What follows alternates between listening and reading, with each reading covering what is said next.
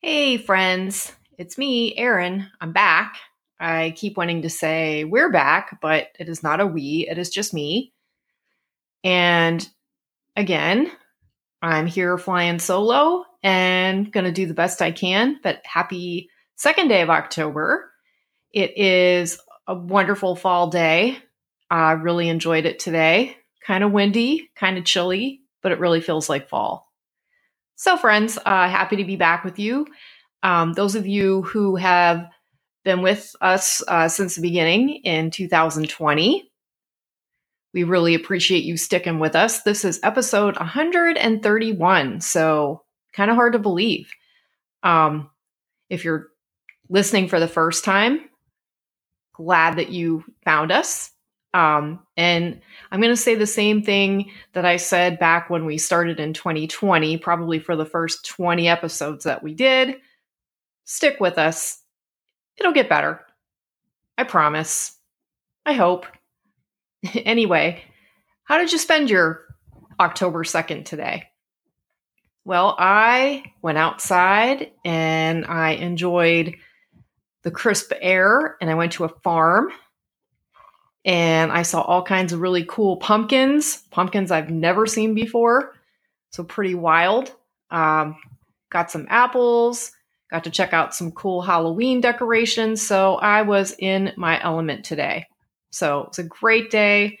If you didn't hear yesterday's episode, some changes in my life. So I am now living in Massachusetts, and I have to say, loving it. Best place to be is New England in the fall. So I am just loving life right now.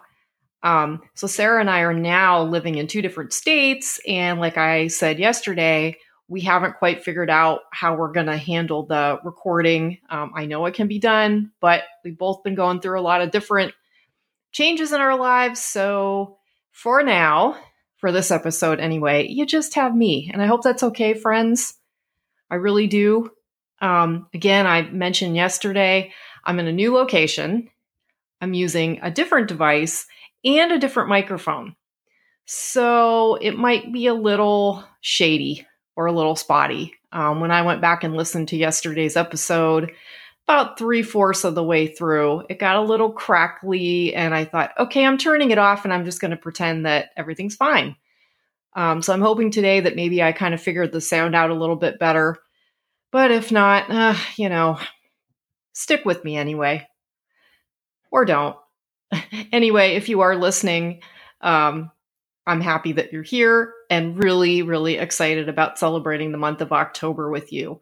So, before I get into the content of today, I want to go ahead and do the plugs. So, if you've been with us this whole time, again, so glad that you stuck with us. If you're joining us, you're a brand new listener, like us on Facebook or follow us on Instagram at 31 Nights of Scary Shit, or send us an email at 31 Nights of Scary Shit at gmail.com. Some of you have sent us emails in the past. We've done episodes before where we have read emails from listeners. Would love to do that again. Get some more stories from you, whether they're true, fictional, somewhere in between, even if they're funny. Weird, bizarre, scary, whatever. We'd love to hear from you. We love to tell your stories. Or just drop us a line and give us a suggestion of something maybe you would like us to cover. Again, New England has a lot of spooky things to offer up here, but I don't know it all. So if you're like, hey, I know of this really cool place, it's kind of spooky, absolutely. Send an email. I'll look into it and it'll just keep me motivated. So, without further ado, today I'm going to stick with my spooky place in Massachusetts theme, and I'm going to be talking about a haunted mansion. And let me pull up my notes. Okay. So, anyway, who doesn't love a haunted Victorian mansion? Well, I know I do. So the Pierce Mansion in Gardner, Massachusetts, which is about an hour west of Boston, is approximately 7,000 square feet, 10 bedrooms, 2.5 baths, 11-foot ceilings, and marble fireplaces throughout. It is quite a beautiful home. The mansion's original owner, named Sylvester Pierce, was meticulous about details. Pierce had actually purchased a house that was built circa 1820 and moved the house and then had the mansion built on the old foundation. Another really cool detail is there's a circular staircase that leads to the fourth floor Widow's Walk. Now, if you're like me and you do not know the term Widow's Walk, a Widow's Walk is a railed rooftop structure or kind of a lookout. At one time, the mansion had a passageway to the furniture store that was across the street, and that has since been blocked off. The mansion took about a year and a half to build, and it took between 100 and 200 construction workers to build it. So Sylvester Pierce had the mansion built after he had accumulated great wealth as the owner of the S.K. Pierce & Sons Furniture Company. Thanks to Pierce, the city of Gardner became known as the Chair City. Sylvester Pierce had acquired S.K. Pierce & Sons in the 1850s, and many famous people actually attended dinner parties at this mansion, including former President Calvin Coolidge, the actress Bette Davis, P.T. Barnum, and Norman Rockwell.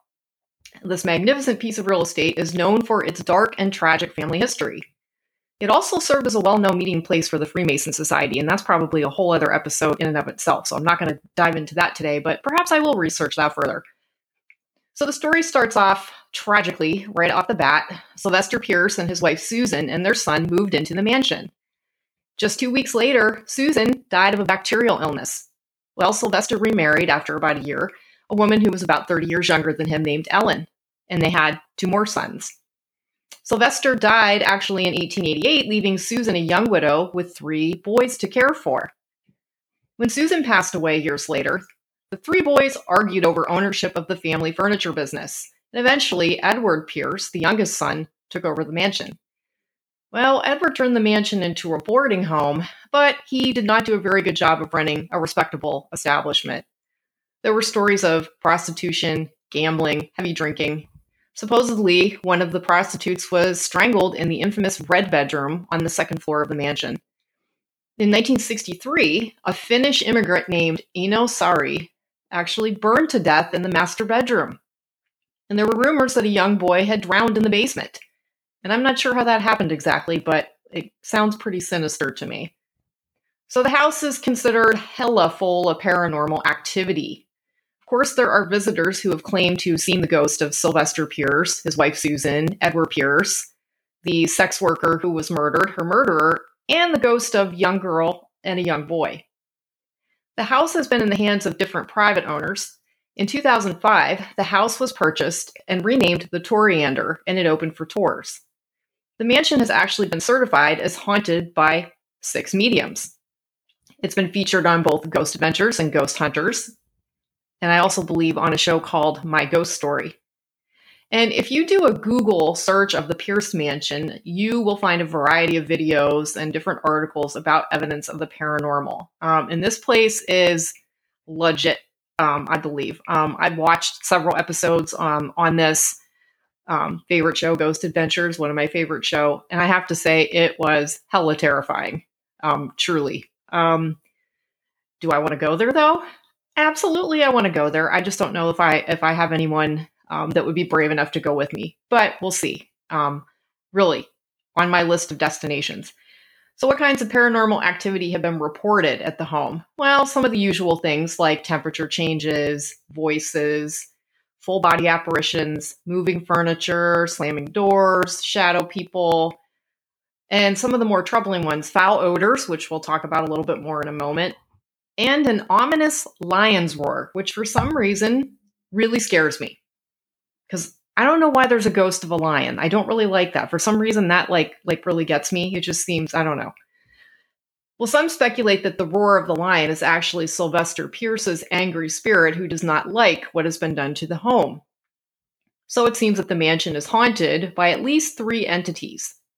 One entity has been identified as a 19-year-old woman named Maddie Cornwall, who worked as a domestic in the home. Her name was discovered in an old Gardner census after the initials MC were given to the owners by a parapsychologist. The second ghost was of a 5-year-old boy who liked to play pranks by doing things like stealing people's keys. And the third, who I already mentioned, was a man who had died in a fire at the mansion in 1963. So visitors have reported things like feeling hands on them, feeling as if they were being pushed toward windows, One claimed that they were almost pushed out of a third-story window. I don't know if it's true, but let me tell you, if I visit there, I'm staying away from stairs and windows. Anywhere I can be thrown out of, pushed down, no thank you. Paranormal experts who have visited say that the home has some of the most powerful entities that they have ever experienced. The entities are apparently harnessing the electrical energy in the home to move large objects. That's really terrifying. The most concerning of the paranormal phenomena is the foul odors that guests experience in the home. Typically, if you know anything about paranormal activity, foul odors can indicate the presence of negative spirits and, worst case scenario, demonic entities. The house seemed to have been cursed with sadness and death from the beginning, so kind of makes sense to me there'd be some negative energy hanging around, especially if people were murdered in the home. Now, if you want to learn more about the Pierce Mansion, there are 2 books that I'm aware of. One is called The Victorian by Eric Stanway, and another one is called Bones in the Basement, and that's by Joni Mahan. In 2015, I believe a tour company, the Dark Carnival, took over the mansion to renovate it and get it ready for tours. According to my research here, it is open for tours at $25 a person. During the Halloween season, they open up the basement. Now, and I would highly recommend, so if you're coming to the area, or you're in New England, there is a disclaimer on the website that says it isn't for the faint of heart and that guests will most likely experience paranormal activity. So in other words, get ready. This is no joke.